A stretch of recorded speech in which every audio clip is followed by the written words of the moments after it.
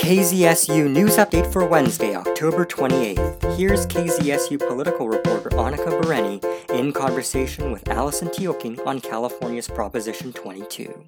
Recently, you wrote an article that was anti-Prop 22, which is on the California ballot this November. So for context, can you give a quick rundown of just what Prop 22 is?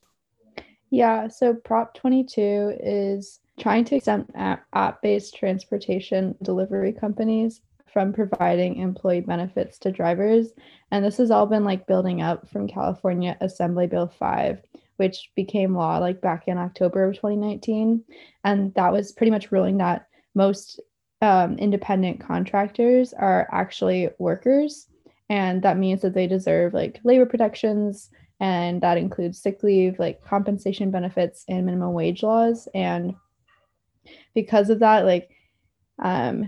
Uber, Lyft, DoorDash, Instacart, and Postmates, they have put up a record amount of funding to combat this AB5 ruling with Prop 22, because if they're forced to comply and classify their drivers as employees, they're actually going to have to pay hundreds of millions of dollars in back pay and lost benefits, and also unpaid unemployment insurance. So I think it's $413 million of back pay, in addition to hundreds of millions that they save each year by not treating their drivers as workers.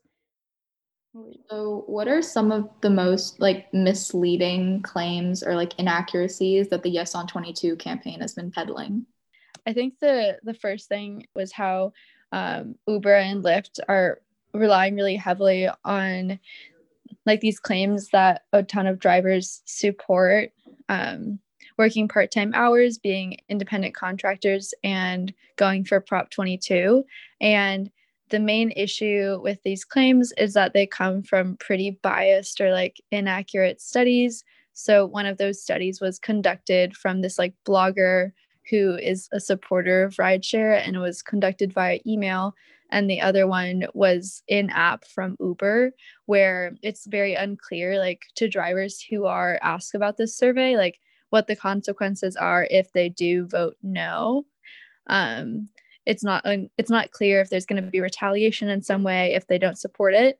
And we've also seen other companies, I believe Instacart, have actually forced the shoppers to put materials supporting Prop 22 into the bags that they deliver to people. So kind of using these gig workers as as engines for this campaign when they don't really know exactly what it entails. And then when you go into the contents of Prop 22, so there's a really good study by the Partnership for Working Families and the National Employment Law Project, and they kind of took the super broad or unclear claims in Prop 22 and showed people what that would look like in real life. And that was Allison Tioking with Annika Bereni. Part 2 of our conversation at the same time tomorrow. In other news, Stanford reported 3 new cases of COVID-19 for the week of October 19th. Building 420 has been stripped of its Jordan Hall signage along with a statue of Louis Agassiz.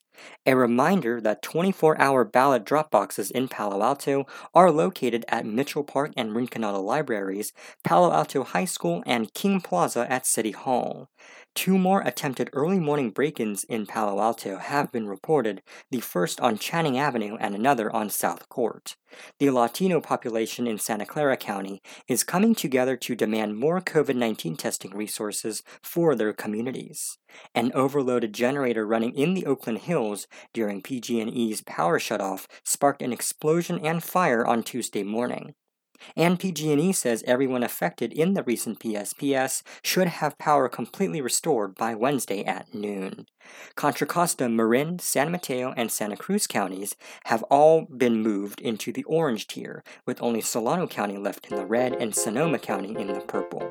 Chilly mornings, but mild highs in the 60s, 70s, and 80s under sunny skies. I'm Ken Durr, KZSU News.